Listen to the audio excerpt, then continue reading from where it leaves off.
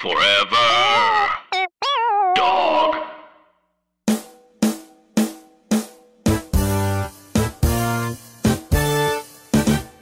I got no clue what this cold open should be. I mean, I don't know, man. I don't want to talk about the prison system because we're not a political podcast. Yeah, You know how what much I of mean? that are we going to be doing on this episode? I mean, well, the movie, How much of that are we going to do on this episode? Because I want to talk about, like, funny comedic situations and prosthetic makeup and Period pieces. period pieces. And that's all I want to talk about. I think you should bring that up. Connections to Yeah. Harlem Nights, which I only heard for the first time on this rewatch. I just want to talk about that stuff. I think that's some fun stuff to talk about. You know what I mean? Yeah. I'm not going to be talking about how the chain gang is something that literally will start. You know what? We're not getting into that because that's You're not. not going to talk about how the 13th Amendment just didn't really took slavery away. It just transformed slavery into the prison system. And Y'all just going to be bringing up all kinds of shit, ain't y'all? James, we are not doing that. That's what we're saying. Hey, y'all You're not remember? gonna- Y'all remember when they was singing the Upper Room? That was funny. Yeah, Right, the but you know boom, the upper room- room, baby. That's what we're Oh. going to talk about. We're not going to talk about how many black men get wrongly convicted for murder and then are exonerated like decades later, but their whole life was taken away. And there's What? it's really, or the yeah. ones, Braylock, we're not going to talk about the ones who didn't have the opportunity to be exonerated. We're not even going to talk And they were about just- the black men. and they were murdered. Hey, y'all- yeah, Hey, no, James. Anthony Anderson is in this movie. Yeah, Huh? James, you're right. Right. James, you're Playing right. the cook. Man, Yeah. that guy's funny. I mean, this probably No. the sad part is we're not going to talk about the African American men who are probably in prison right now Huh? for drug related charges. Now knowing that, hey, everybody can have a marijuana coffee shop in LA and shit with like little white ladies being like, oh, look at this, we're doing weed and yoga. But people still in jail because of third strike rules and like petty crime. We're not talking about that. Speaking of white people, they right. even put the white dude in old age makeup. Wasn't that funny? Oh, was- yeah, he was yeah, old yeah, too? Yeah, man. Yeah, We're that's going right, to talk yeah. about fun stuff, We Yeah, were yeah. not going to talk about life. Ugh. Honestly, I get it, but No. I mean, I get All it. right. I mean, I get it. Wait, why? I don't know why the jokes and the laughter stop. I was saying we're going to talk about, the he's and the ha-has, What the hell was that? We're not going to talk The about... he's. Yeah, the he's and the ha-has. You're not going to talk about how this, this is black people's life. All right. Well, I guess this is what we signed up for. So Is it? No, guys, we're three comedians, baby. People are laughing with us, okay? We ain't going to talk about the sadness of this thing called Don't. We'll do it now. life. Okay. Okay. All right. Well, that Okay. was fun while it lasted. All right, let's start the show. Jonathan Braylock. James III. Rob Milligan. What more can I say? You know what it is. Black men can't jump.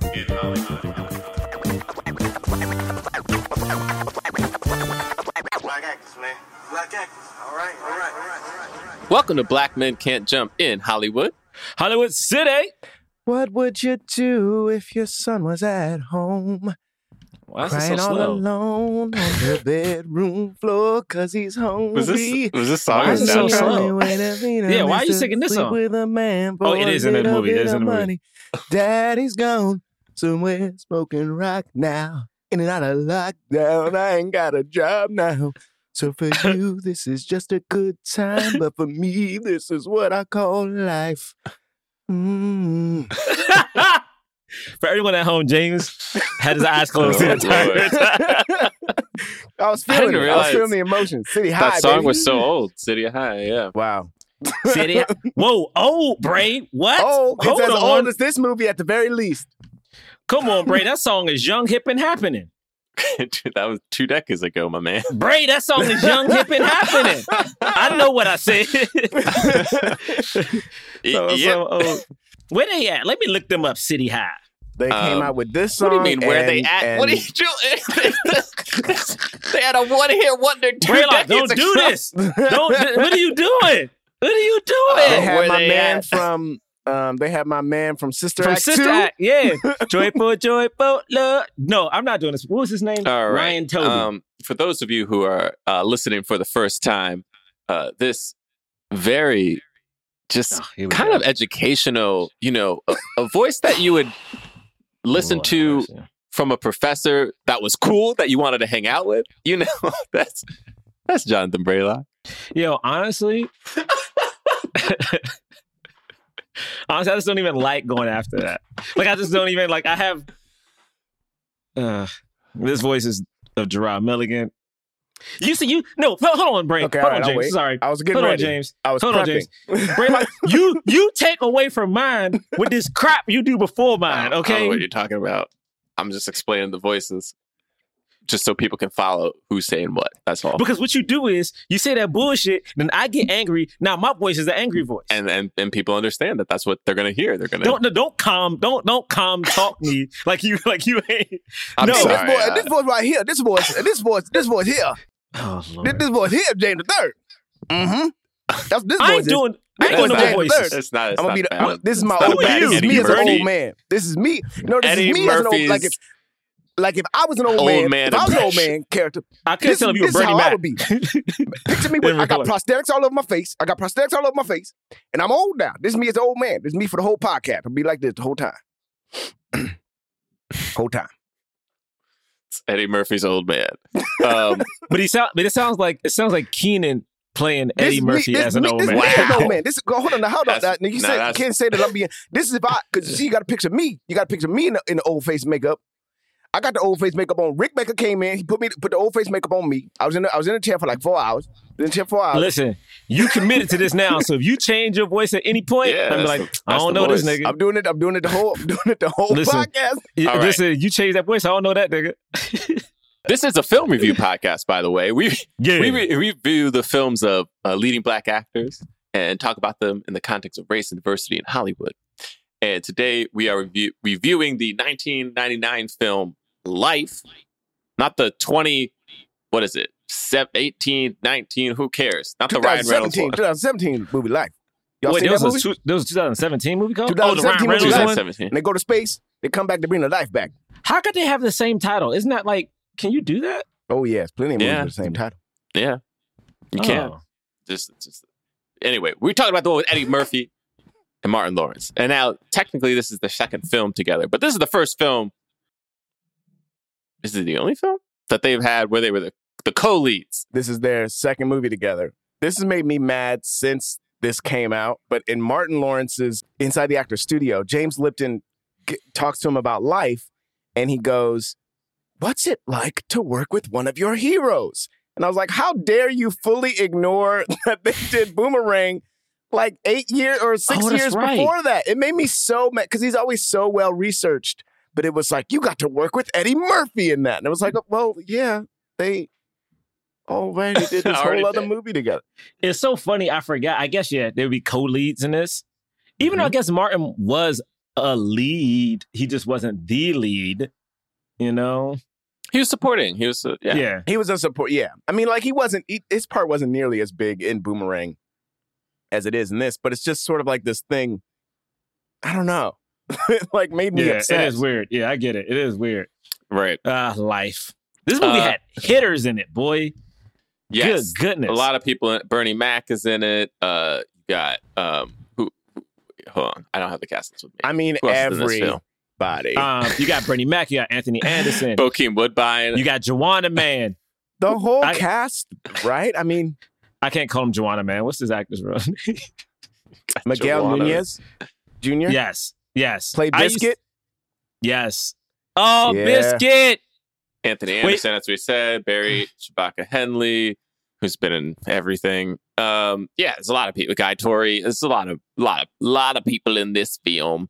And this movie, it didn't do so well at the box office. It cost $80 million to make, which is kind of wild. 80? Yeah. There's no way. It cost $80 million in 1999, and it is not an action. It's not like a big blockbuster action film. And it's set in one location for most of the movie. I don't know how this joint cost $80 million, and it made 70. And it made 73. So yeah, obviously didn't do well. But that's just because the budget was overblown. It made 73 million? Damn. Yep. And then the Rotten Tomatoes score is, I think, 50%. What the hell? I know. I remember being younger, and like my family, like all the older Black people I know were like disappointed. I think people were just expecting a different movie. You know what I mean? Wow. This is all news to me. I had this movie on VHS. I loved it. Like, I had no idea it was, I guess, generally panned. It sounds like this movie was panned. It's 50% on Rotten Tomatoes and only made 73.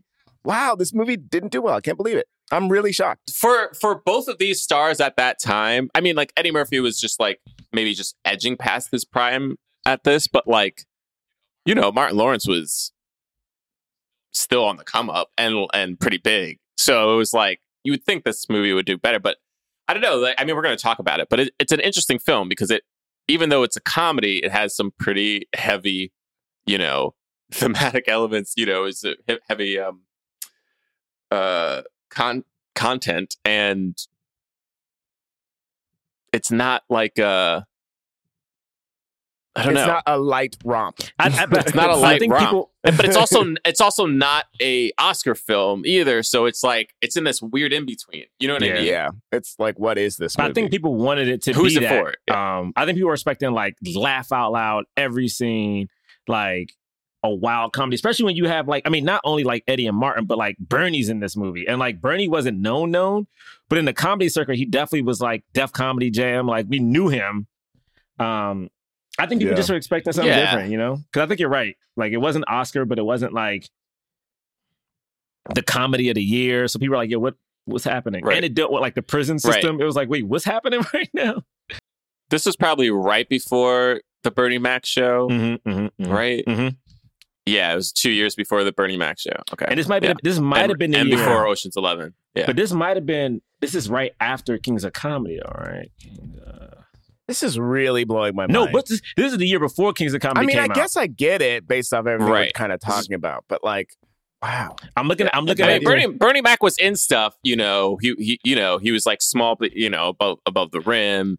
He was in Mo Money. I mean, he was like, and of course, obviously a huge comedian, but like, this was before. Friday, at this point, he had been in that. This was before all of his big stuff, because like his TV show would come out 2 years from now, Ocean's 11, which was a huge film, and everybody knew him from that. And then he started leading films like, Head of State. Kings was 2000 or 2000, so it hadn't come out yet. I will say the dopest thing about this, I'm looking up the premiere for Life, and there's like Black excellence. There's a photo of like Richard Pryor, who's a little bit older at the time. Paul Mooney, rest in peace, is like pushing him in a wheelchair. You got Halle Berry, you got Will Smith, you got Holly Robinson Peete, you got Arsenio. This was like a Black elite event. You know what I'm saying? Like this was for all the young people at home, this was the Issa yacht. Okay? It was the Issa yacht of events looking at this goddamn photo. They weren't on no yacht. No, James, they weren't on a yacht, but they wasn't on a yacht, though. It's the Issa yacht. This is like a red carpet kind of like general event, you know. I don't know what's happening anymore. I'm just saying, if you name those same people and then put them on a yacht, I'm saying I'm on board for that. You know? I'm just saying the event, like thinking about it, like this event was so dope because looking at Bernie and these people who are now very famous, it's like, damn, it was a melting pot of like the Black elite for before and the Black elite that was coming up after. But yeah.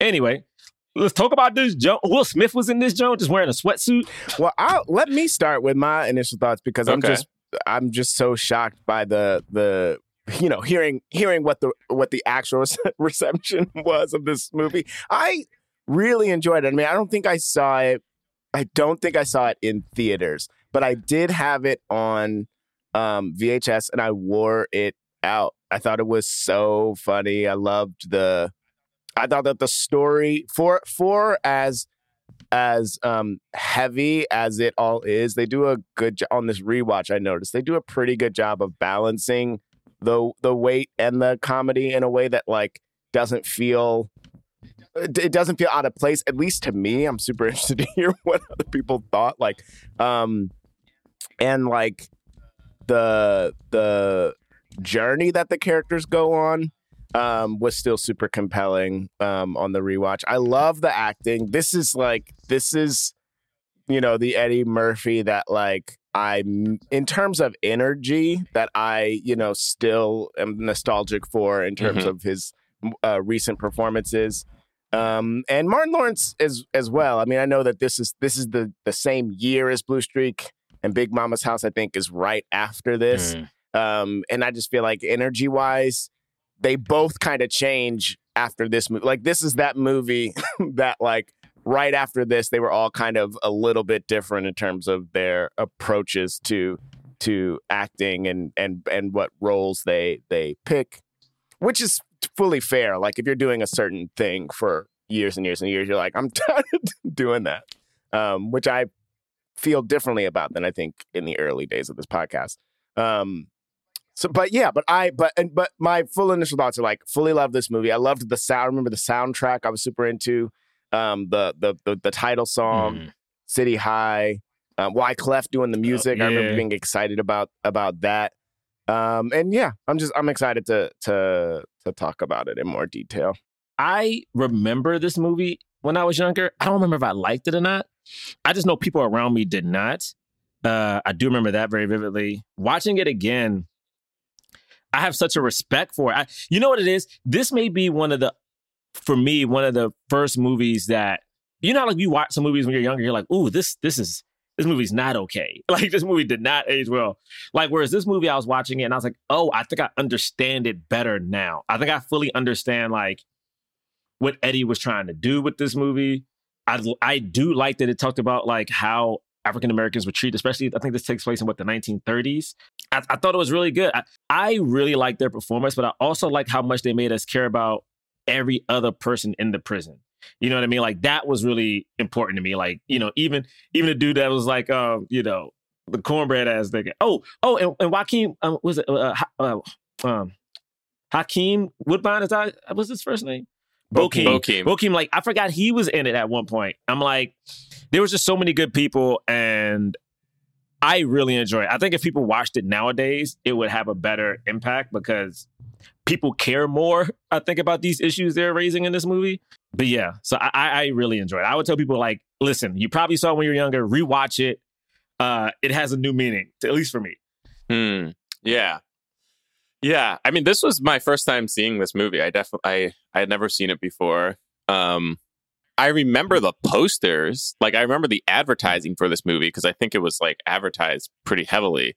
But I don't remember that many people talking about it, and certainly no one was like, you got to watch Life with me, you know? Yeah. So I just wound up never seeing it.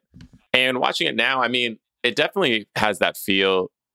I think you're kind of saying this, Jarrell, like it's a little bit ahead of its time. Like, it's like a comedy that's like really has like deep meaning to it. Yeah. It's almost like they like sneaked it. Like they kind of dressed it up as to be like, hey, this is going to be like a fun comedy with Eddie Murphy and Martin Lawrence, like two of the like most iconic, fast talking black men. Like, they're like hilarious. Like, by this time, Martin Lawrence had his show out. He'd been in Bad Boys, like, and obviously Eddie Murphy's Eddie Murphy. So like, and it was like, oh, and they're like in prison. Like, I don't know. It like you the idea of it could be funny, but then like the film was very kind of real, and there are moments of levity, like there are like definitely funny moments, but like what's happening to these men is like horrible, and like you do feel the impact of it, and you feel the injustice of it, and you feel the injustice of all of them. Like, they make you feel for all the characters, all the people who are kind of locked up, and it doesn't make you go away like feeling good about yourself or about America. Like, it's just like, oh yeah, this is sad. This is America. And, like, this is America, and like, what are like, and hey, I mean, 1999. Are you kidding me? America did not want to talk about race at all. This was 100%, the era in which we were like, we've solved racism. It's done. And America's great. We got the .com bubble. We're good.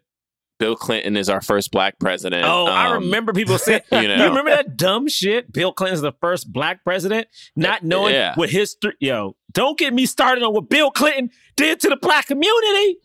But that's where we're at. And so like, yeah, I will say it's tough, because it is kind of genre bending, and it's also like they're in the 30s, but they time jump too. So it's like, because then at one point it's like 12 years later, and like I don't think either. Maybe Eddie was trying a little bit more, but I feel like neither of them were really trying to be like match the era, like be them. They were just being themselves. So, and then like, but like some people were some actors were like, no, this is the 1930s and this is how I would be. So it's like, it has that kind of thing of like, it feels, I don't know. I'm not like fully buying like the time period stuff. There was a part of me that was like, I kind of want this just to be the comedy that it is, or just be a real movie. Not a real movie, but like a drama. So I can understand frustration with that, but it was good. It was like, I mean, it was really touching, and it was like, man, this is, I don't know. It was a good way to humanize these men and like men like this. You know what I mean? Yeah. And just realize how easily people could just get caught up in this system and lose their entire lives just based off this racist system. So like that was very impactful for sure. So yeah, I did like it. Yeah, it was like, you know what it is? It's just really one of those movies that like is not what you are. Because it's so in between. You're like, wait, what is this that I'm watching? Like, you know what I mean? Yeah. It's like, wait, what's happening?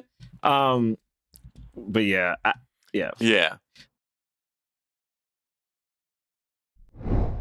Well, it has that start of like, I mean, man, movies in the 90s love to have this like, old person being like, yep, this is the story of blah blah boobity blah.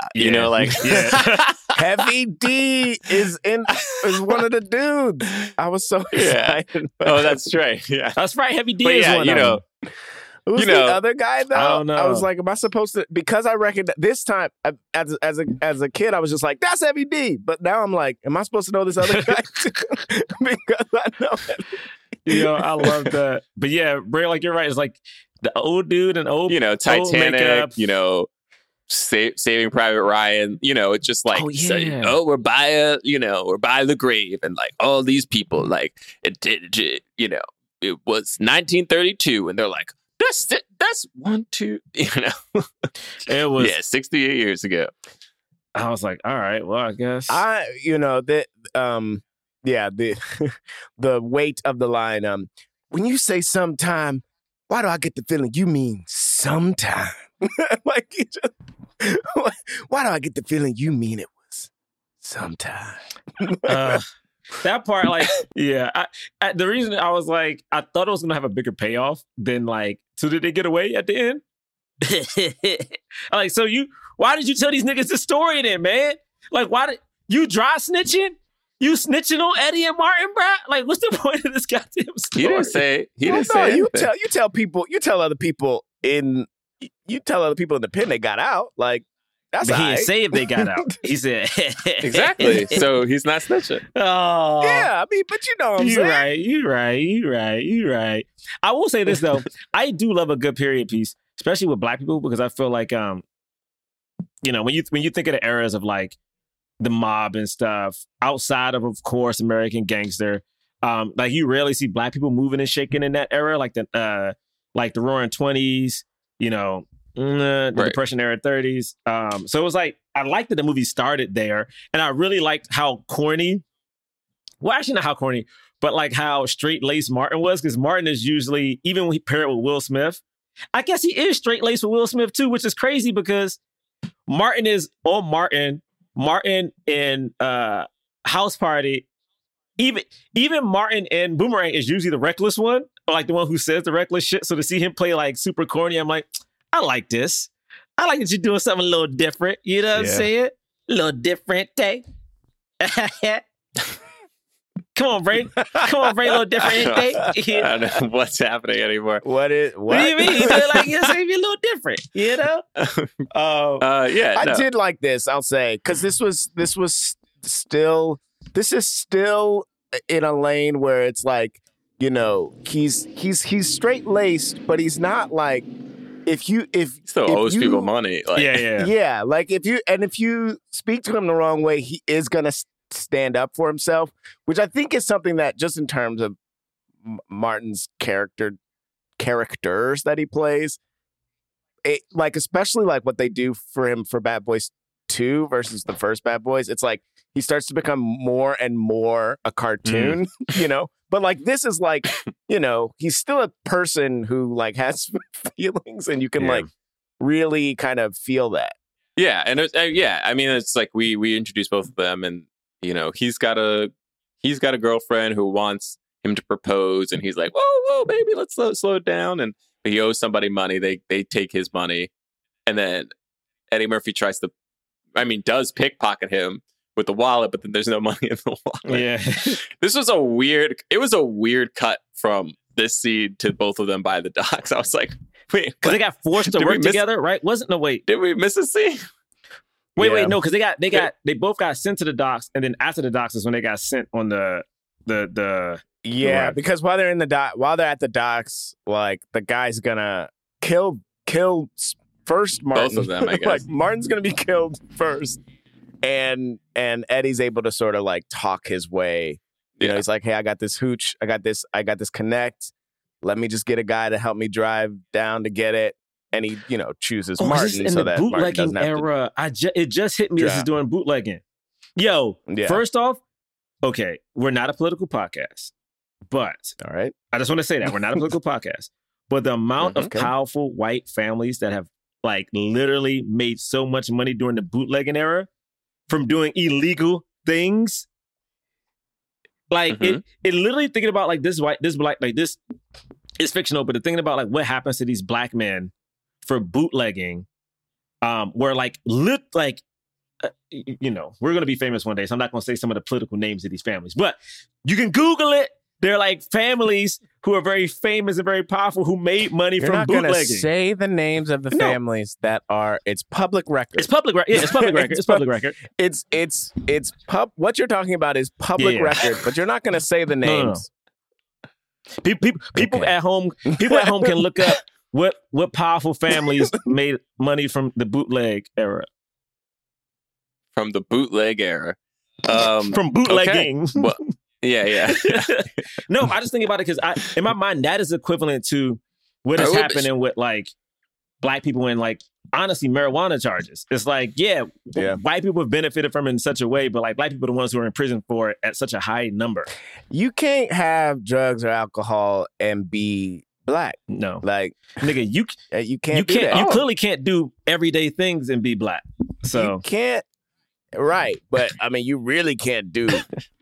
You know, you can't step into certain territories while black. I won't drive through certain areas while black. True.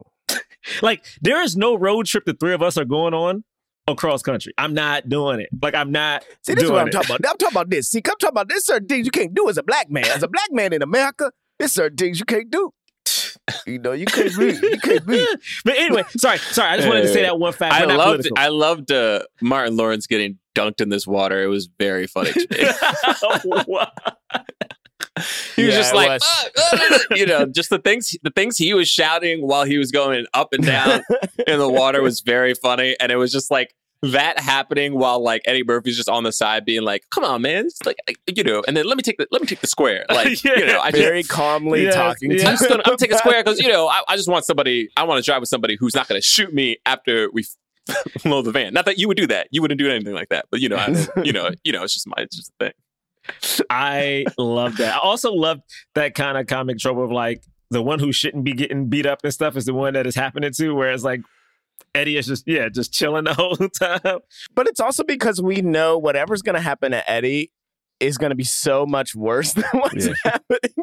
It like sort of had this air of in the room of like they're having a casual conversation, but you know that if he can't talk him out of this, he's going to do something far worse to Eddie. And there's something funny about that too. Yeah, that's a good point.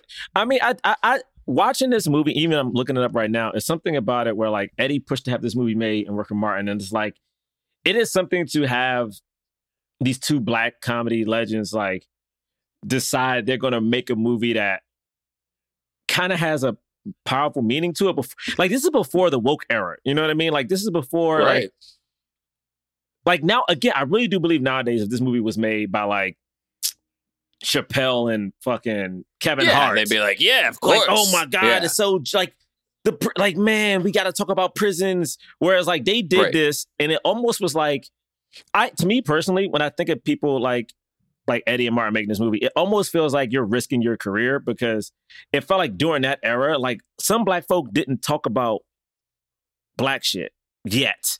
You know what I'm saying? In Hollywood, because it almost felt like I don't know. Like I was reading about Eartha Kitt recently. Like the White House blacklisted her from like Hollywood. Like you couldn't do it. Like even I love Will Smith. Will Smith ain't talk about black shit until like 5 years ago. Like he just didn't do it. Right. People used to ask him about black shit and he would not talk about it. Kevin Hart didn't talk about black shit, Like they did it on Fresh Prince though. He didn't write it. They did. He wasn't a writer. I know he did. I mean, I'm talking about in interviews and stuff. I'm talking about like in interviews, like when like when people get killed, when people get hit, when people like, how do we like do certain things? Like he wouldn't address it. And he does now, of course. But it's just like. But I'm also, I think I'm just sort of saying that like doing it in this movie is a little different than like talking about it in an interview. I see what you're saying. Because like, you know, there are plenty of episodes of Fresh Prince that like directly talk about racism in America that Will is directly a part of and saying the lines and blah blah and whatever, you know. But like, I mean, you know, I don't know how much Eddie had to do with the story of this movie, but like, you know, I don't know how much they. I mean, I think he probably had a lot to do because like at this point he was always like pretty involved. Even if he wasn't writing the script, he was always like approving and, you know, commissioning people. But wouldn't you think, I mean, I guess more thinking about like Kevin Hart not talking about stuff versus these guys talking about it. Like, don't you think the like era of like Kevin Hart is almost rare that he's like a famous black comedian that like isn't talking about. He does now. He does now. You know, he does now. You know what I mean? Right. But like on his rise, it's that's almost he made the movie rare get that hard. He didn't talk about it. Right. You know, We're like, why you got to bring up that movie? Why? Well, it's a comparison. It's both movies about prison. But he's playing a stereotypical black dude to help a white. Oh no, I don't know. But I don't. Well, we're talking about the errors. You know what I mean? Like, you're right. They made Life in 1999. And then Get Hard was made Get Hard in 13 years later in 2012. And it is far less woke than Life, I would say. Oh my God. Right? I mean, it's just interesting to see the 2000s and how and you're like, wait a minute, we went backwards? How'd that happen? We fully went backwards. And the idea that we can't do it again is very funny to me. That it won't 100% happen again. I forgot that movie came out, Get Hard, and hearing literally you being like 13 years later, it got worse. I was like, it did. I remember that movie, dog. I remember he had like, I think the cover is him braiding Will Ferrell's hair. Like, yeah. Oh, is, yes. No. That is the cover. Anyway. Yes, that is, of course, the cover. Well, that's the thing about this movie that's so interesting is I do think that they sold this idea probably, you know, without really showing the studio that it was going to be this meaningful thing. Or maybe they were like, you know, at the end, we like realize it's about their friendship, you know. And then they get out at the end, so it's a happy ending. And Hollywood's like, cool, yeah, that sounds cool. And they like market it, and then everybody's like, oh, like two black people in prison for something they didn't do. That's hilarious, you know, like that. Yeah, that'll be funny. Like just to think that thinking about the marketing and the all the green lights that had to happen, like ultimately there had to be people who went, yeah, it will be hilarious to see two innocent black men in prison trying to get out. I mean, and it's funny because I'm looking at it right now, like it was directed by a white dude who has since passed away, written by two white dudes, produced by Brian Glazer. And like so on the creative end, hopefully Eddie was involved, like you're saying, Bray, because I do believe he was. But it's like, as far as creative, as far as like the initial idea, it all came from white people. Like this, like literally the idea was like two white dudes being like, hey man, yeah, like you're saying, like two niggas get locked up for something they didn't do, but like they're stuck there and they can't get out until they're like old as hell. But it's funny though. Like, yeah, right. That's the elevator pitch. Is like, I mean, I do like that. I do think there is nuance in this movie, but it's just so tricky. It's like thinking about, bro, like what you're saying. What was that pitch? Like, what was that pitch like? It's like, because it's nobody wrote this with two white people. I don't believe. Like, I'm looking up right now, I can't find it. Like, if it was just written for like two dudes and they happen to get two black guys, but it feels black. No, I think it was written. Yeah, I think it was written for Eddie Murphy. Well, I think it was definitely written for Eddie Murphy, and then maybe also with Martin Lawrence in mind too. I do think that. I think like because these same writers did Soul Man. Did you guys see that? Wait, the Soul Man with Soul Men. Oh, Soul Men. With Sam Jackson and Bernie Mac. Right, and Bernie Mac. No, I didn't see that. That was like years later. Yeah, like almost a decade later. Did you see that? I never saw it, but I'm just thinking about like that's crazy that all of us didn't see it. Yeah, I saw it. I saw it. It's just one of those movies where like it's one of Bernie's last movies, if not his last, and it was just like this isn't what I wanted. I mean, looking at their credits though, it looks like these guys. They also wrote Gringo. They wrote smart comedies. One of them wrote Gringo. The other one is not. Doesn't look like he's involved with Gringo. But they wrote Intolerable Cruelty, which I remember people being That's George Clooney in. and Catherine Zeta-Jones. I mean, Big Trouble. I don't think that. You know what I mean? Like I'm just wondering. I'm wondering if like they thought it would be funny, but I wonder if they thought like, and we can talk about like what's going on with black men in prison. You know what I mean? Like I'm wondering if they actually thought that they thought like this would be I'm wondering if, you know, to fully take it away from them as an idea is actually not, you know, it's not actually the way to look at it. Like they might have thought like, yeah, like we could talk about prisons. Yeah, you know what I mean? Like I mean, they also wrote this movie called Man of the House, which is just Tommy Lee Jones in a witness protection program with like the cheerleaders, right? Like cheerleaders. So I mean, Braylock, I don't know. Braylock, just to let you know, hold on, before I butcher the movie, wait, I'm gonna let you go. I just wanted to say, as I Googled Life, the other suggested searches were two movies, Oh Brother, Where Art Thou, and Get Hard. Yeah. Movies about prison, baby. Oh my goodness. Funnies. Yeah. So anyway, so to continue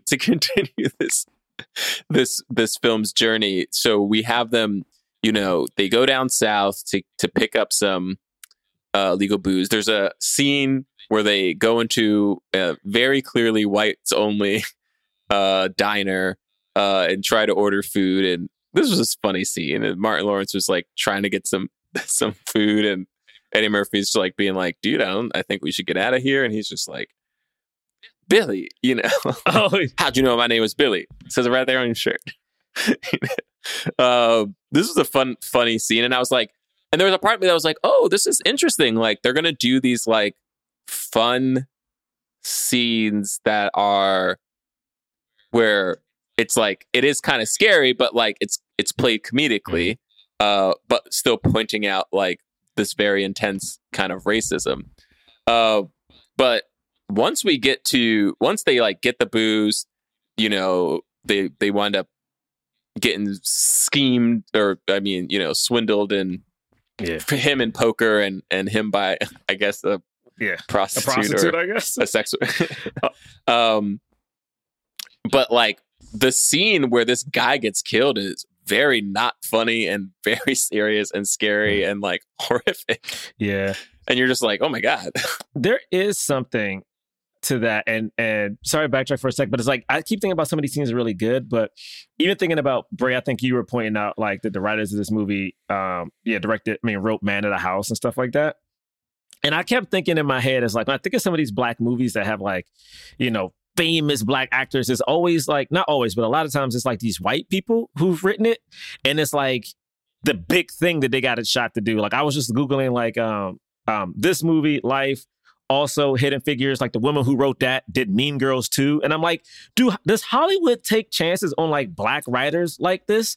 Like, could a black writer write an episode of Sesame Street and be like, all right, cool, we're going to give you the next black elite film as they do these white writers? I think they can now. I do not think they could then. But I definitely think that like now, if you write a good episode of Sesame Street, yeah, if it's a good episode of Sesame Street, it's got to be the Emmy-winning episode of Sesame Street. Yes, exactly. If you wrote the Emmy-winning episode of Sesame Street, you know, the daytime Emmy winning episode of Sesame Street, you can get a big movie afterwards. It's only because I'm looking at this and like, even when Brady's talking about this scene being like, it was funny, but then like dangerous. I even look at the director. The director didn't do much before he got this movie. And I'm like, I do think when it comes to touching on something so specific to the black community, especially what black men go through in America, it is hard for me to like really, even though I like the movie, I think I like it more because of the actors and stuff, but it's hard for me because I'm like, I think there is a loss that happens because there's no way any white dude, no matter how many black friends you got, no matter how much you study, do you know what it truly is like, especially to be an older black man in America? Like there are certain things that us, like, you know, in our 30s, I can't relate to my stepdad. He's 70. Like when he sees a cop, it's a whole different scenario. You know what I mean? It's like a different feeling, a different energy, a different vibe. And I'm not sure, there are little moments in this movie where I think you can tell a black creative was not on set. You know what I mean? Because I feel like as the actor, sometimes you're dealing with other shit. You're dealing with like, am I performing as well? Like, does the scene make sense? But like, you're not dealing with like the nuance of what's in the background or like even how some of the characters are talking to your character and interacting. So I don't know why I brought that up, but I was thinking about it now more so like there are a lot of missed opportunities, I feel like. But anyway, sorry to derail. Wait, missed opportunities in this movie, or you mean in I do think it's a little bit. I do think like there's a couple jokes like once we see he's not a cop yet, right? I mean, the scene that we were actually just talking about is one of those scenes, I think, to me. Like, watching it now, I was like, no guy would ever be like, well, I mean, people were like this. This did happen. Mm-hmm. People were like, I do really want to get a pie, and like, I'm going to.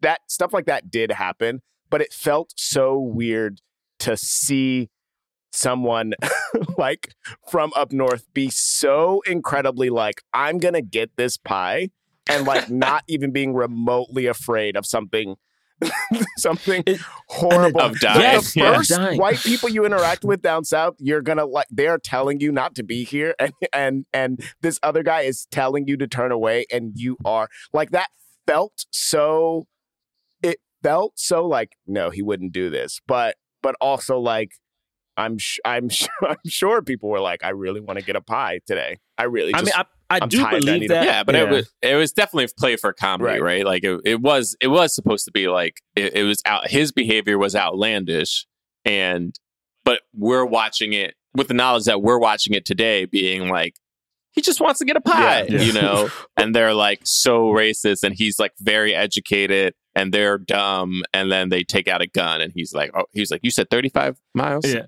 I know it's funny, but it's also one of those things where it's like, I think you could have got all of that without having him like, I do think even he was an adult, so he's not like a kid from the North who didn't know, but he was an adult, so he knew the way the world or America worked. So I think you could have still got that humor without almost making him seem, it didn't make him seem silly or stupid, but it's like, he was too smart for that, where you could have made the people just be blatantly racist. I think like it almost, and I know they're trying to play off a joke or a scene later on, but it's like, it almost made Martin's character seem like not as smart or not as knowledgeable, whereas like I don't think it was necessary. Like I think about the scene from I instantly thought about the scene from the first episode of Lovecraft Country, where like they're in that diner, you know, the uncle is like, I want to eat, I'm hungry. They're in this white town, they know they shouldn't be there. And then Letty comes running out like, we got to get the fuck out of here. And it's like, yeah, like you don't, like they're like, there are moments where you can kind of like play the duality of it all, but it just made him seem. Yeah, but that moment in Lovecraft is not funny. Right. Yeah, I get it. Yeah, and it's also right. like we don't feel. The thing we also don't feel from him is we don't feel how tired they are. We don't feel like they've been driving all day. We don't feel like he's super hungry. Like we don't have that because of how fast this movie moves. You know, we don't. Yeah, it's just him. We're not able to like sit with that and realize, like, man, he really just needs to get this pie. You know, he really just needs to. Right. Well, that's because. But this is my thing. This is my thing about this movie is that in a comedy, you don't need to feel. You don't need to actually feel that stuff. Like it doesn't need to be that justified. Yeah. Like all the justification is just that he's hungry and he wants pie. How do I know that? Because he said it. Like it's fine. Like you know. But then when that's juxtaposed with like this scene of like a black man being surrounded by cops, by like, you know, racist police who are clearly going to beat him. And then he decides to like just basically commit suicide by like, all right, well, if they're going to kill me, I'm going to like knife this dude in the face before I like go down. Yeah, you know what I mean? And you're like, well, that's not funny. That's very serious. Yeah. I mean, it definitely got serious. When they killed that bootleg, when they killed, was it Hancock? Yeah. It's definitely a very serious moment. Yeah, and then they get sent to the chain gang. Yeah. I mean, the dynamic for these characters is supposed to be that Eddie Murphy is street smart and Martin Lawrence is book smart, right? So like that's what you're talking about is like it's not that he wasn't smart, it's just that he's book smart. He doesn't know the way of the world. Eddie Murphy knows the way of the world, but he's not book smart. You know, at least that's what it's supposed to be. It's very loose, very, very loose because we barely met them before. Yeah. They're like on an adventure together. I mean, then they get. That's so crazy. Is they get like the scene after this when they get sent to prison, like they're immediately put into a chain gang, and there's no trial. We just see them like go like he's gonna believe us, right? And then they cuts to the court and they're just like life, you know, and they're in the chain gang. The movie. And it's one of those things that's tough because it's like, first off, they got life. It's crazy. Never mind. I'm not even gonna say it. The amount of white people who've killed black people who haven't had life.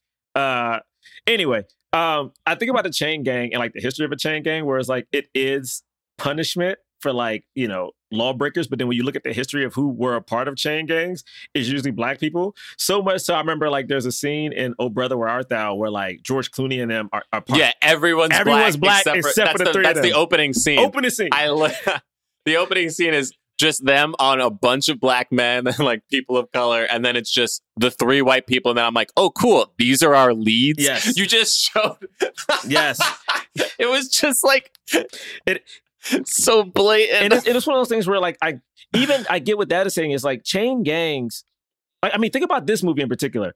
I don't think they had a white prisoner the whole time, did it? Like the whole movie, right? It wasn't no white guy in there besides the guards, right? No, not until they got to the infirmary. Got you. Yes. Because I always think about that where it's like, again, we're not political, but, you know, 13th. And like, Bray put up the 13th Amendment in the code open, but it's like, yeah, man, it was almost like people figured out a way. My thought there, though, was that like this is where black people go to prison. And like then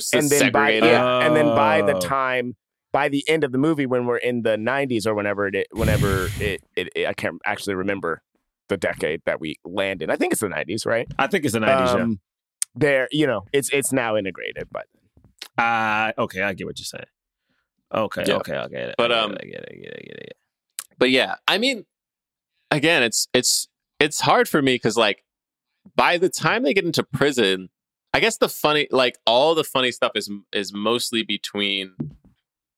I don't know. I don't know. There was a part of me that was like, okay, but like this is inherently not funny. Like, it's inherently not. Yeah. It's inherently not funny that two innocent men are like in a chain gang prison for life because a sheriff murdered a black man and then blamed it on on 2 others. So he took away the lives of 3 black men. You know what I mean? And then it was like, and then we see, you know, we have like the scene where like they're meeting everybody. Jang-a-leg. I remember that being a kid. Jang-a-leg. Like, is that okay? Like, I couldn't tell at certain parts if I was okay to laugh at stuff. I was like, am I shot? Definitely suspect for sure. It's like I don't know what I mean. It's both homophobic and feels like making fun of like people who are mentally challenged at the same time. I can't tell because in Biscuit, I was like, is it? Because I thought they humanized Biscuit in a way, but I was like, is this an? They did. They definitely did. But they definitely did, and we care about that character, and everybody cares that he dies. And I will say, like in terms of like. There have been way more Eddie Murphy has had way more homophobic jokes than what was in this movie. And at the end of the day, like those 2 like we had a couple of instances in the beginning, and then it wasn't really played upon. You know, I will say like the whole like prison rape, you know, comic jokes it was very rampant at this time, and they definitely still did it, but just like I think a much lighter version that has been seen in movies. There is something about this movie that I did like. I think it's something that I guess I hadn't seen in a black film, and it was a conversation with Biscuit before. I don't know. Am I jumping? Sorry. Yeah, but that's all right. But like with him and like the fear he had of going back home, of getting out. Because you often hear that, like, some people know they've been in for so long that, like, that's the life they know. But also thinking about Biscuit as a gay black man, and I think at this point it was still the 30s or 40s. It was I think it was probably the 40s. Almost the 50s. Yeah, because late 40s by this time. 15 years. So there was, mid to late 40s. So I just think about, like, what was life like back home that you're terrified of your family? You know what I mean? Like, he even family, says in that scene, he goes, "Hey man, the world's changing. It's the 40s. Like you might be okay." Which is so. It's like, wow, yeah. We always say that, don't we? We always say it's the current decade that we're in, and things are better. And you might be okay. You might be okay in this current decade. Because that's crazy. You might be This was okay. my first time tracking, though, that potential, because they were the only 2 out men, that potentially Biscuit and Jang-a-ling had a relationship, and that is why Jang-a-ling goes up to him after he's shot. Yeah. My assumption was that, like, you know, people are sleeping with whoever they're going to sleep with if they want that kind of release, you know. Because of the way we're introduced to it with Jang-a-ling the first time, he like goes up to Martin. I'm like, okay, all right, well then maybe whatever. But because this scene starts with, on this rewatch, noticing that this scene starts with like, oh, he thinks that Eddie's character thinks that Biscuit is upset because Jang-a-ling is dancing with someone. I was like, oh wow, like it had not hit me when I first watched it. And there was the scene even before Jang-a-ling hits on Martin Lawrence's character, where they're in the cafeteria, I guess, and Biscuit's like, eyes front, mister, you know, like Jang-a-ling. Yeah, I remember that. I mean, again, I think this movie did. I mean, I think it handled things appropriately. Like, I like how they handled Bo Keen's character, who did have a mental disability, and it was funny because I was like, the fact that they had all their hope in him, and I was like, even now, I was like, why did they think he was going to help them get out? Like, I still have a hard time understanding why they thought like helping this kid get to the league would help them get to the league. I think it's just that they thought that they worked so hard with him, and because of his, you know, because he does not talk, like perhaps they could be the go-between for any time people need to work with him, you know, like they like. I mean, at least one of them, like at least one of the 2 of us can go with him, you know, as a sort of go-between manager type person.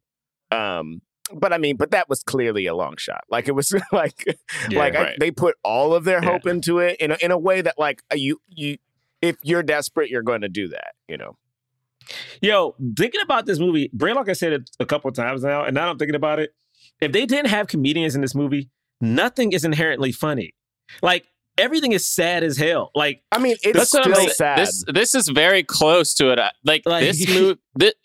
Truly, this movie is probably the most reminiscent of like The Green Mile, except that it's actually black actors who are the leads and not a white actor. And there's not and no not magical Negroes. Negro. And no. But that's what I'm saying. It's like, but The Green Mile tried to do exactly what Life was doing. When did The Green Mile come out? Didn't he heal somebody's nuts? A couple of years after. Same year. Weirdly enough. Yeah, doesn't he heal? So, isn't it Tom Hanks?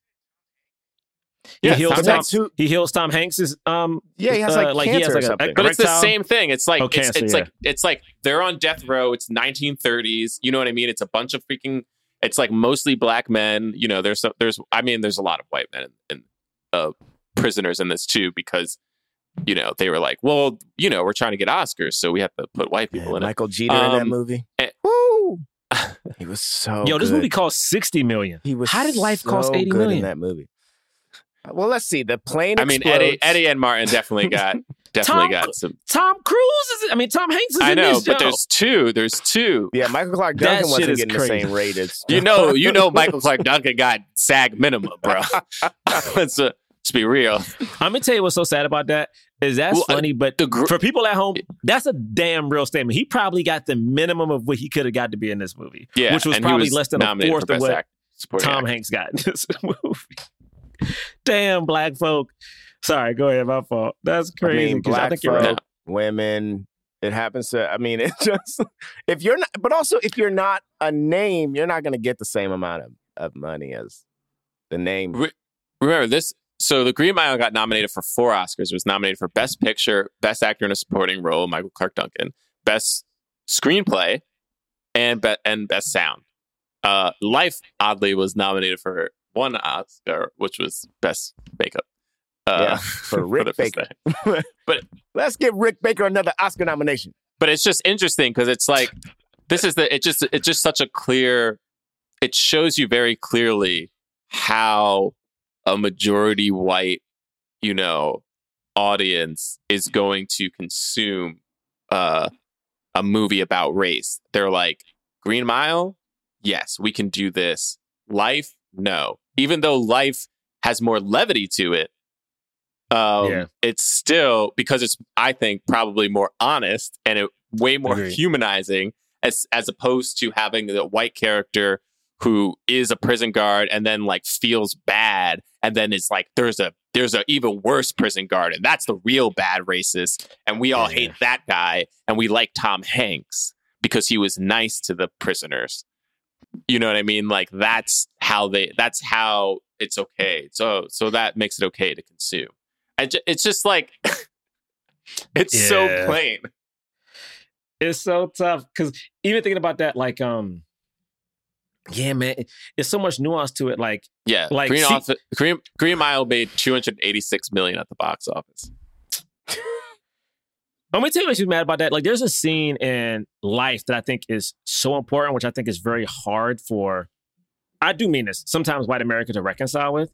Speaking of Tom Hanks is out right now talking about how people should learn about Tulsa and all the other atrocities that like white America has committed to like black people. Like he's like, you know, people should know this history because it is a part of the history. But thinking about when Bo King's character, I can't remember his name, but when he gets the warden's daughter pregnant, and everyone has that kind of Spartacus moment of like, I'm that baby's daddy. Something about that that's so relevant to me is that I have been looking up like historical black figures and stuff like that. And a lot of the people who are very important to the black community were birthed due to a white man assaulting a black woman. Like there's like 4 or 5 of them who are very popular and very famous.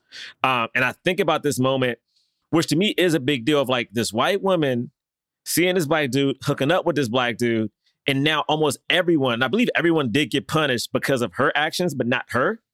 You know what I mean? Like, this woman went in, had sex with a black dude. And it's one of those things where I feel like Bill Burr tried to make a joke about it and being like, yo, when shit gets bad, y'all hook up with a black dude and then say you didn't do it or it wasn't consensual. And I'm like, this happens so much throughout history and so many people died. Literally, the start of, quote unquote, the start of the Tulsa race riot is because someone said, like, this woman was assaulted, the black dude ran back to like Black Wall Street, and that gave the white people a reason to go in and like do what they did. And I'm like, this situation in this movie was so much deeper. Fuck it, let's compare it to the Green Mile. So much deeper than any goddamn thing that happened in the Green Mile. Yeah. But like, because it's Eddie Murphy and Martin, we don't take it serious? Is that what the whole thing is? Because also the movie didn't treat it with the weight that something like this probably would have been treated. Like he went to find the dad, and the way he's doing it is he's holding the baby up next to people, which is like so bizarre. And then instead of enacting, like we assume that they all got punished after this, but the way this scene ends is like with all of them kind of laughing, and the guy gets laughed off the prison yard, and there's the sweet moment between Bokeem and the woman, and the last time he sees his baby, but like, no one, the prison wasn't later stormed and everybody wasn't later killed, you know what I mean, for defiling this family in a way that, like, I, as a kid watching this, it was only funny. Watching it now, I was like, this would have gone far worse than this did. Yeah. And like they don't get to all laugh and then all like I was just like, well, this is like a comedy moment. Like, it's like to keep the movie still light while talking about something that's like deeply serious and also has gotten black men killed for sure, so it is this weird, like, I don't know. Like the life they do try to give them a little sweet little moment, but like the life that baby's gonna have, like in this white family, that like, you know what I mean? Like that's gonna be crazy. Like there's so much shit is about to happen, and we just they drive away, and that's all we see of it. And it's I don't know. But they do. I guess my thing is, at least they attempt to touch on stuff, and I know it'd be different. It's just that now I'm thinking about this movie, and I honestly forgot about the Green Mile. And it is, I mean, I think I really do, and I know there's nothing we can do about it, but I really do have a problem with how white people will, like, love these movies that kind of touch on issues, but there's a savior white guy in it somehow, the kind one. And so, because almost what it does is, like, it's always like, oh, that one over there is bad, but at least we got this one. I'm like this one. Like, you know what I'm saying? I bet everyone watching The Green Mile was like, Tom Hanks, I can relate to this one. Sam Rockwell, no. Like the other racist white dude, no. Like, you know what I mean? Like, even when I think about like Hidden Figures, it's like, oh, we got the one white dude. Everybody should go to the bathroom. Let me go get a fucking hammer and like hammer down whites only. Whereas like the fucking dude from Big Bang Theory is a racist, and so is fucking Mary Jane Watson is racist. I'm like, no. Don't try. Y'all niggas ain't the ones banging down motherfucking trash cans and signs, because y'all can't even talk to your grandma about how she's racist to your friend Tony. You know what I mean? It's like, it shit just feels false. And like, we will give so much love, not us, but like Hollywood will give so much love to these false ass movies, but not movies that deal with shit they don't want to talk about. You ain't have to call her Mary Jane Watson, though. Kirsten Dunst has mad iconic roles under her belt, and you went with Mary Jane Watson? Everyone at home, when I said Mary Jane Watson, you thought of Kirsten Dunst, right? I personally thought of Emma. Oh wait, no, Emma Stone is a different character. Wow. See? Wow. See? They got you with the red hair. It was like, they were like, we're going to cast. They did the same. They did the reverse. Yeah. They were like, we're going to cast a blonde. They did the reverse. We're going to make her a redhead. We're going to cast a redhead. We're going to make her a blonde. They tricked you. But I think Emma Stone is actually blonde. Like, her hair was red for Superbad. Yeah. Oh, word? I know that. Because they wanted her. She was like a girl next door. It made her not as whatever. But yeah, I think she's blonde. Wow. No, what else is about this movie? Oh. Sorry, the thing that I thought was like really, really sad is when everyone starts dying and they start fading just into like... Yo, this was beautiful. Oh, Wyclef playing underneath it? Yeah. And we're just seeing... Oh, man, what a beautiful montage. The decades go by. We see footage of, Ooh. of what's And we happening know in the they're world. not talking during this time. And like yeah. people are going away and they have less and less people that they know that they can just talk to. It was like 20 years Man. or something they didn't talk or something like that. Oh. Until Eddie... Right, they didn't talk. This was great because I will say, we're talking about how sad this movie is. I will say, as I started watching it, I instantly remembered everything that was going to happen. And I was like, man, I ain't trying to watch this movie. I'm about to be sad. But I kept thinking of the moments that brought me joy. And this was one of the moments, even though they like get punt, they haven't been talking for 20 years. But when Martin Lawrence runs to get this pie, and then the pie's too hot. Yes. And then I remembered that the thing that they connect on is when he says the pie was too hot and it burned him. That was I didn't care about those bullets. Tongue. Yeah. I loved it. That was a beautiful little scene. I mean, yeah, man. And I like the scene. I do like when they finally started talking when they had to do after the pie scene and like, you know, Eddie's like, you give me that gun, I'm liable to shoot you. A third of this movie is them as old people. Yeah. Mm-hmm. I'm liable to shoot you if you give me that gun.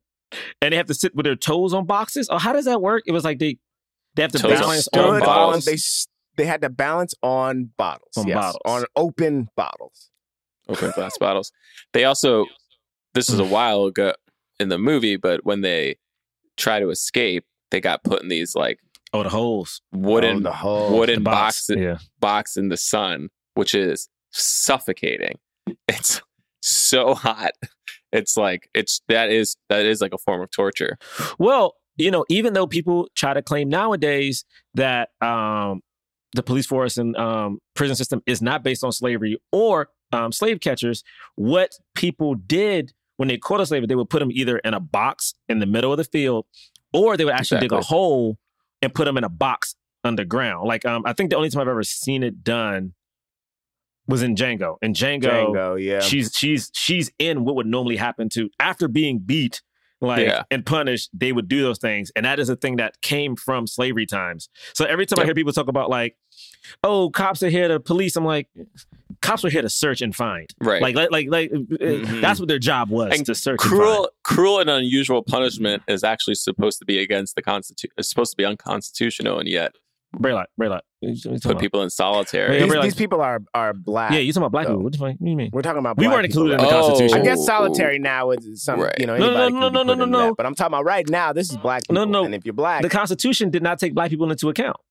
Remember? Yeah, that's what I'm saying. They actually it did. They did. It just actually, you're right. It was a 3/5 clause. Wait. They did that way later, though, too. They didn't do it at first. That took a while, That was an amendment, but yeah. Wait. I'm about to say, was it officially amended that black people were now considered a full person? Like, was that... How do you say that? Like, how do you... It's hard for me to be like, a black person was a 3/5 of a person, so is it I guess so. I guess it must have been around the same time as the 13th Amendment. But did they say black people are I'm being very particular because I'm like, now that you're bringing it up, in the Constitution, they literally say what we are not. So I'm like, when there was an amendment, I think it's like something about the fact that all... You can't do that. I ain't talking about all people. You can't do that. It already say all people. It already say all people. Then you got this other thing that say hold up. Now it says regardless of race, and then we go. No, this is my thing about that. This is my thing because it said all people, and they specifically said black people are this. So my thing is, if you said all people, but then it was like, hey, not y'all, I need you to go back and be like, even y'all. You know what I'm saying? I don't need all people. I don't need all races. I need you to say black people are this. Because when I think about even this movie and what's happening, literally think about these people like here in LA, you got all the black and blue American flags, which are like the support of the police. Again, the fire department doesn't need a fucking flag for people to support them.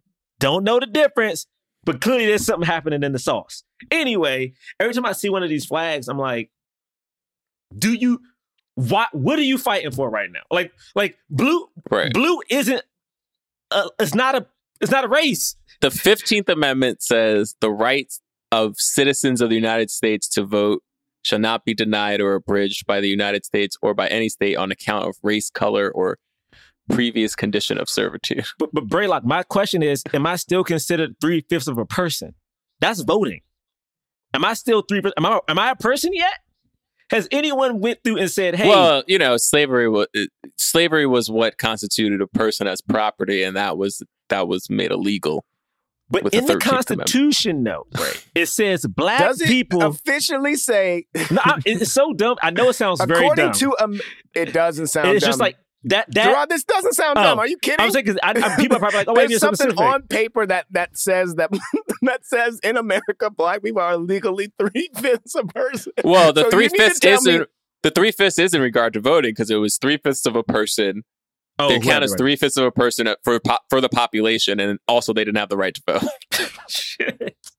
Yes, that's just period.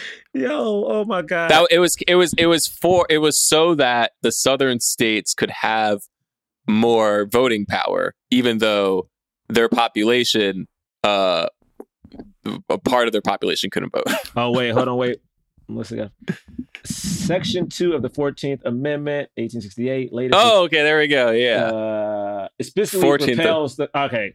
All right. Representatives shall be appropriated, counting the whole number of persons in each state, excluding Indians not... First off, excluding Indians. No. Goddamn. No, this doesn't do it. This doesn't do it. God dang man, it. Excluding Indians. God dang it. Excluded. Hey, but this is my thing. But even in this, like, if we're talking about black people, even this, I needed to say black. Because if you pointed out that I was 3/5 of a person, you need to go back and say black is this. No, man, they don't see color. Yes, they do. Yes, they do. No, they don't see color, man. Come on. It's so funny because it's like literally, I was. No, we're not a political podcast.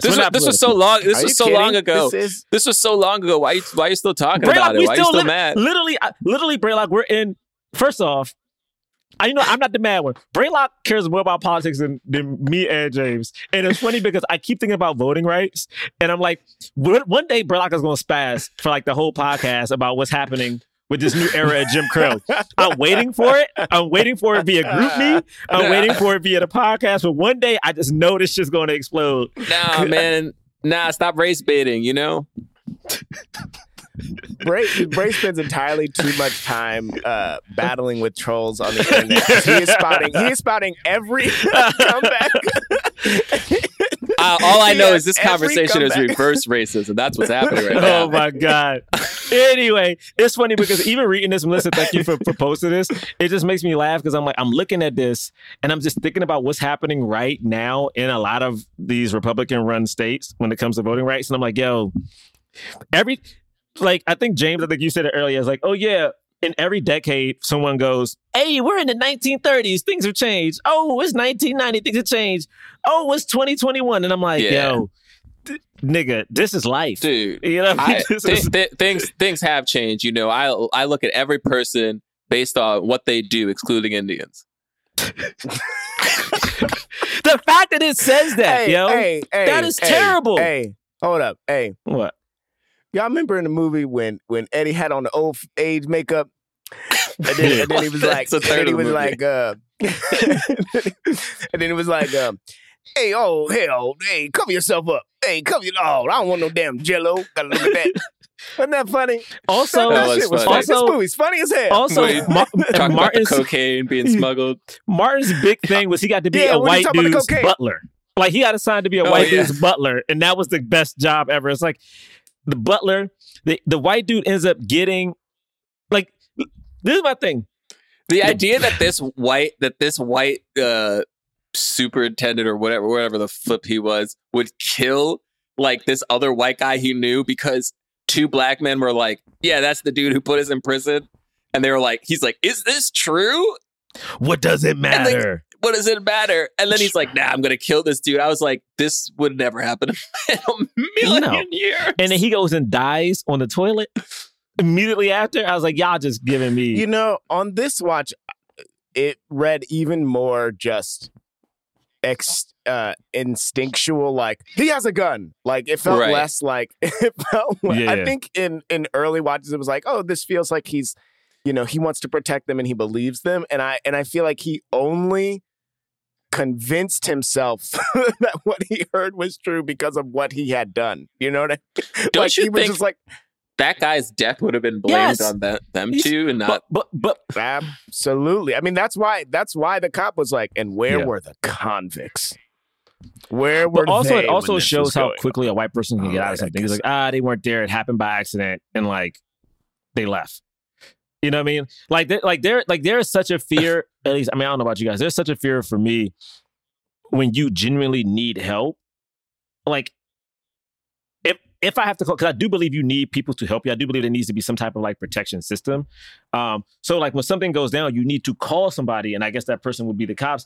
To me, you have to make it so clear that you are not the issue you're calling about, to make sure like you don't get blamed. Whereas like this white dude was like, yeah, this dude got shot by accident as we were hunting quail. You know, if something ever goes wrong, if something ever goes awry, and I need to call the cops, I'm going to walk a mile in the other direction, call 911, tell them where the problem is. Be like, I'm not there. It's over here. Where are you at? I'm not telling you. I'm going to do whatever I can do. Be on a burner phone, whatever. Toss the phone. I mean, okay, I'm in the wind. Yeah, man, that stuff is terrifying. Anyway, I always think about like even when they finally get away at the end. I was watching a doc on Dodger Stadium, and I didn't know Dodger Stadium was placed on where a lot of Latino Americans lived, and they just kicked them off the land and built Dodger Stadium out here in LA. And I was like, oh, well, now looking at stuff at Dodger Stadium has a whole different vibe to me now because the people are still alive. Man, if you're talking about that, everywhere we walk right now, this shit wasn't none of ours. God. We need to quit acting like shit is fine. I'm renting an apartment in a building that is on land that I shouldn't be here right now. My ass should be in Africa chilling.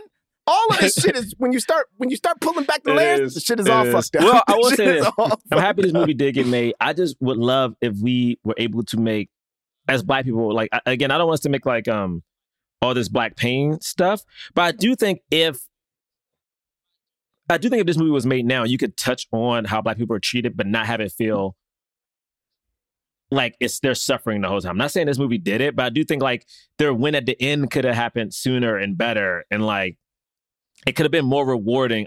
I think we are able to tell these stories and like not just have it be about the oppression we face, but also the camaraderie of like the people in the prison could have been a little bit more. So, you know, I'm happy. Like this movie was a good step, but also Hollywood didn't support it. But maybe we need to stop expecting Hollywood to support our stories that aren't what they think it should be. Well, it's a little hard to say Hollywood didn't support it when it got an $80 million. Yeah, good point. I mean, good point. Hollywood did support it, but we ain't go see it. It's more just the audience. I saw it afterwards.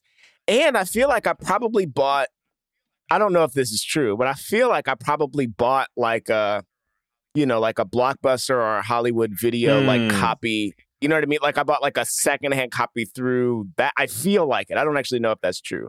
I'm going to go back. I'm going to rewrite his. You know what? I bought it first day it came out. Here's the thing, James. If you say this now, it'll be written in your Wikipedia page, and then it'll be true. Hilarious. Wait, I know we already talked to Hollywood and everything, and I know that I have a bit that I typically do right now. But before I do this bit, when they got out, what the hell? How is they going to pay for it? What the hell's going on? They get out. They old as hell. People ain't just giving jobs to old people. That's a whole other. That's a whole where they get other any issue. money. Literally everybody they know is dead. They don't know. Like, even going to New York, in Dodger Stadium. I also, it's such a weird thing. They go to a Yankees game and it's like, what did they care about the Yankees? That's right. They were in New York. Yeah, because Dodgers would no longer nowhere near this. And there was a Negro League. Like they didn't care about the Yankees. Yeah, what what is happening? They have hot dogs. They have on clothes. Where they get all the clothes from? Anyway, That was a good that was question. my question. That was a good All question. I guess that's the collateral beauty of it all, because Wait. if you think about So you're just it, gonna do? because they're Hey, what they James, went, the I experiences don't like they when went Braylock does this. through is the collateral. You're making it worse. and then their success. You and guys then are doing both the way they got doing it out, twice an is episode, the and it's a beauty. lot to take it once. That's the I just think that is the collateral. I see. Look at that. Two of us don't appreciate appreciate this Beauty. for vastly different reasons, but we don't like it. That's right. You're I'm telling banned you, from that's the doing collateral that. beauty. 'Cause you see, Braylock, the thing in that's this, the you collateral let beauty him of go it on all. for 'Cause when you think about it, because they own This is the people end- that go, what do you they go say? to the whole This is life. the- They go through the No, whole life going through the No, don't do that. Don't do this impression, James. You're banned for life. That's the. Listen, don't encourage this bullshit from even one of And these then me niggas. get- Don't you get encourage me? this. The way you got she over me, here that's like, the collateral good job, The way good he job, got me- John. Don't The way he encourage got this me shit. is the collateral beauty. All right, it's time. It's time for the. Thank it's you. Time for the Thank cause. you. Time for the cause. We rate and review films not based on how much we like it, but whether or not it helps the cause of more leading black actors in Hollywood. We feel like this film fully helped the Yeah. cause. We give it a black fist. Feel like it somewhat helped the cause. We give it a white palm. We feel like it didn't really help the cause at all. We don't give it anything. On the count of three, we're going to raise up our ratings for the movie Life. Damn. Not whether we like it. That's the tricky part. One, Mhm. I know what. Oh, go ahead. 2, Mm-hmm. 3. Oh, 2 black fists and a white palm. Mr. Braylock, white palm giver. Oh yeah. Well, I give it a white palm just because these two were already huge stars. I don't think this movie necessarily did anything for them. It was a box office disappointment in the year where a film with similar subject matter, The Green Mile, came out and got a bunch of Oscars and did things for those people. I gave it a palm though because, obviously, it's a lot of great black actors in this. It helps them out. I think obviously Bernie Mac goes on to be a leading star. Bokeem Woodbine has done things, But I don't know. I feel like this movie in and of itself, it didn't fully help everybody. I don't know. That's kind of how. One white palm. It's fair to have one. I gave it a black fist because I don't know. I liked it, and I do think. You know what it was? I think I liked what they were attempting to do. So maybe I'm giving it credit for that. I know it wasn't super successful in it, but I do like that they were trying to talk about these very black issues, and nobody was really talking about it. If you had a black person in a prison movie, it was Shawshank Redemption, and their character was attached to a white dude, even though that character wasn't black in the book. I understand that, but then I think about he ended up advising that white dude the whole movie. And then also you look at Green Mile, he literally sucks the sickness out of white dudes. He sucks the sickness out of white men. And every time he does it, he gets sicker. So did anyone that's crazy, right? The Green Mile is a crazy. Well, I gave it a fist because I know that the main actors were famous and the movie was potentially a flop, but you know who it inspired? It inspired Little James III. And now here I am, not a successful actor in Hollywood, but I'm trying. And that is what the cause is about. More black it's more black actors in Hollywood, more people trying to be black actors in Hollywood. You can do it. more actors that, people that are black that no, think they can act. it is leading though, but yeah. more black people that's I don't think we can say leading black actors. We might not be able to be on Twitter no more. Huh? I don't think we can say leading. You're right. They might block you if you say you can't say leading black actors. actors. You can't say black action heroes. You can't say black people are magic. What was that? You can't say black people are a gift. You can't say black people are kind because Twitter would be like, nah. If you say black and then criminal, then you can get that tweet out. The tweet was we reviewed Tom Clancy's Without Remorse, a film with a black action hero not named Denzel or Will Smith? Yes, please. And Twitter was like, this violates our hateful conduct, our hateful speech. We wish this is not a bit, everyone.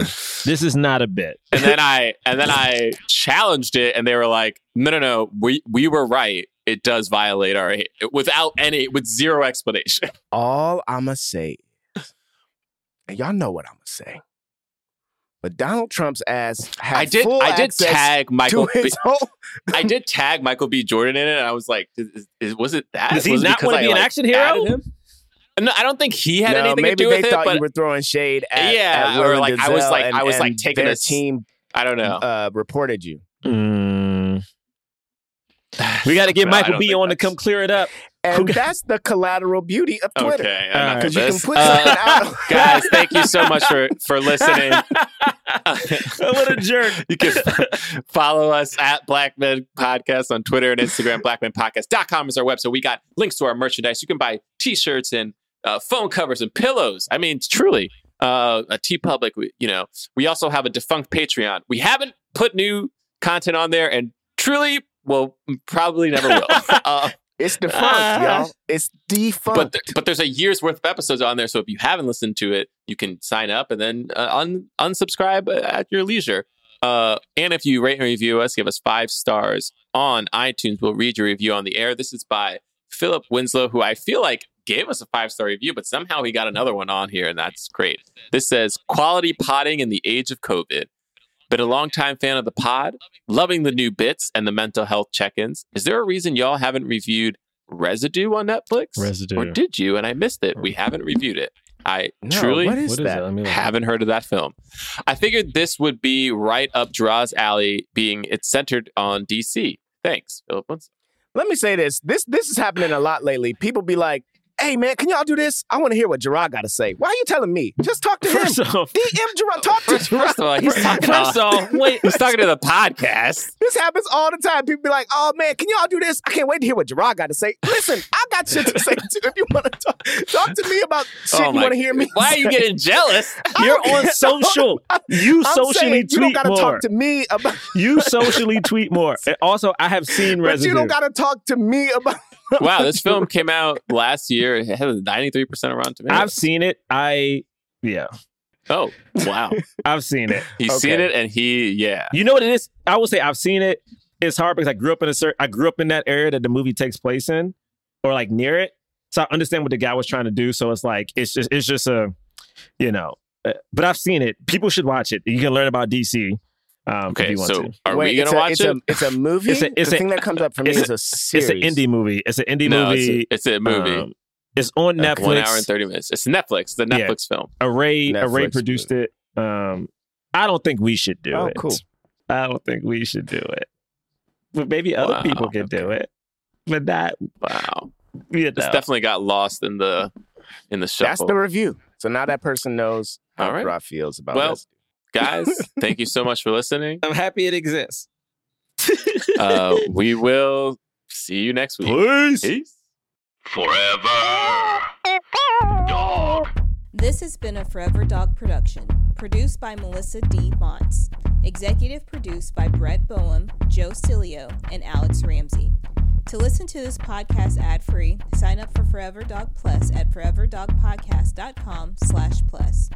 Check out video clips of our podcast on YouTube at youtube.com/foreverdogteam. And make sure to follow us on Twitter, Instagram, and Facebook at Forever Dog Team to keep up with all the latest Forever Dog news. Forever